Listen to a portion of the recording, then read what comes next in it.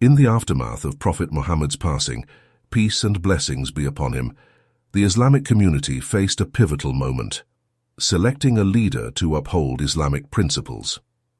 Abu Bakr al-Siddiq, may Allah have mercy on him, emerged as the unanimous choice, backed by influential figures like Umar ibn al-Khattab, may Allah have mercy on him, and supported by the broader Muslim community, including the Ansar and the Muhajirun.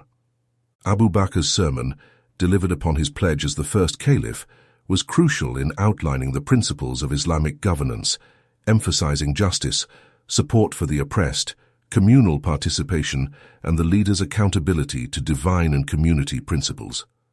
Abu Bakr al-Siddiq, may Allah have mercy on him, said, "By Allah, I was never eager for leadership, not for a day or night. I never desired it, nor did I ask Allah for it, neither in secret nor openly. But I feared for the tribulation it might bring. And there is no comfort for me in leadership.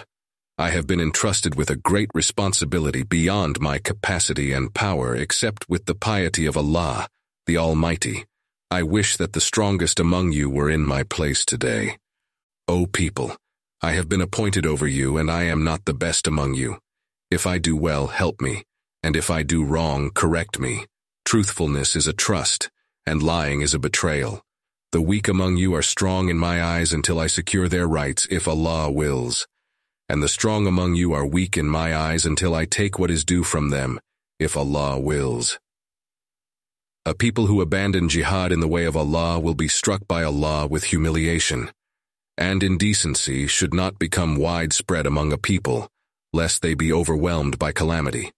Obey me as long as I obey Allah and His Messenger.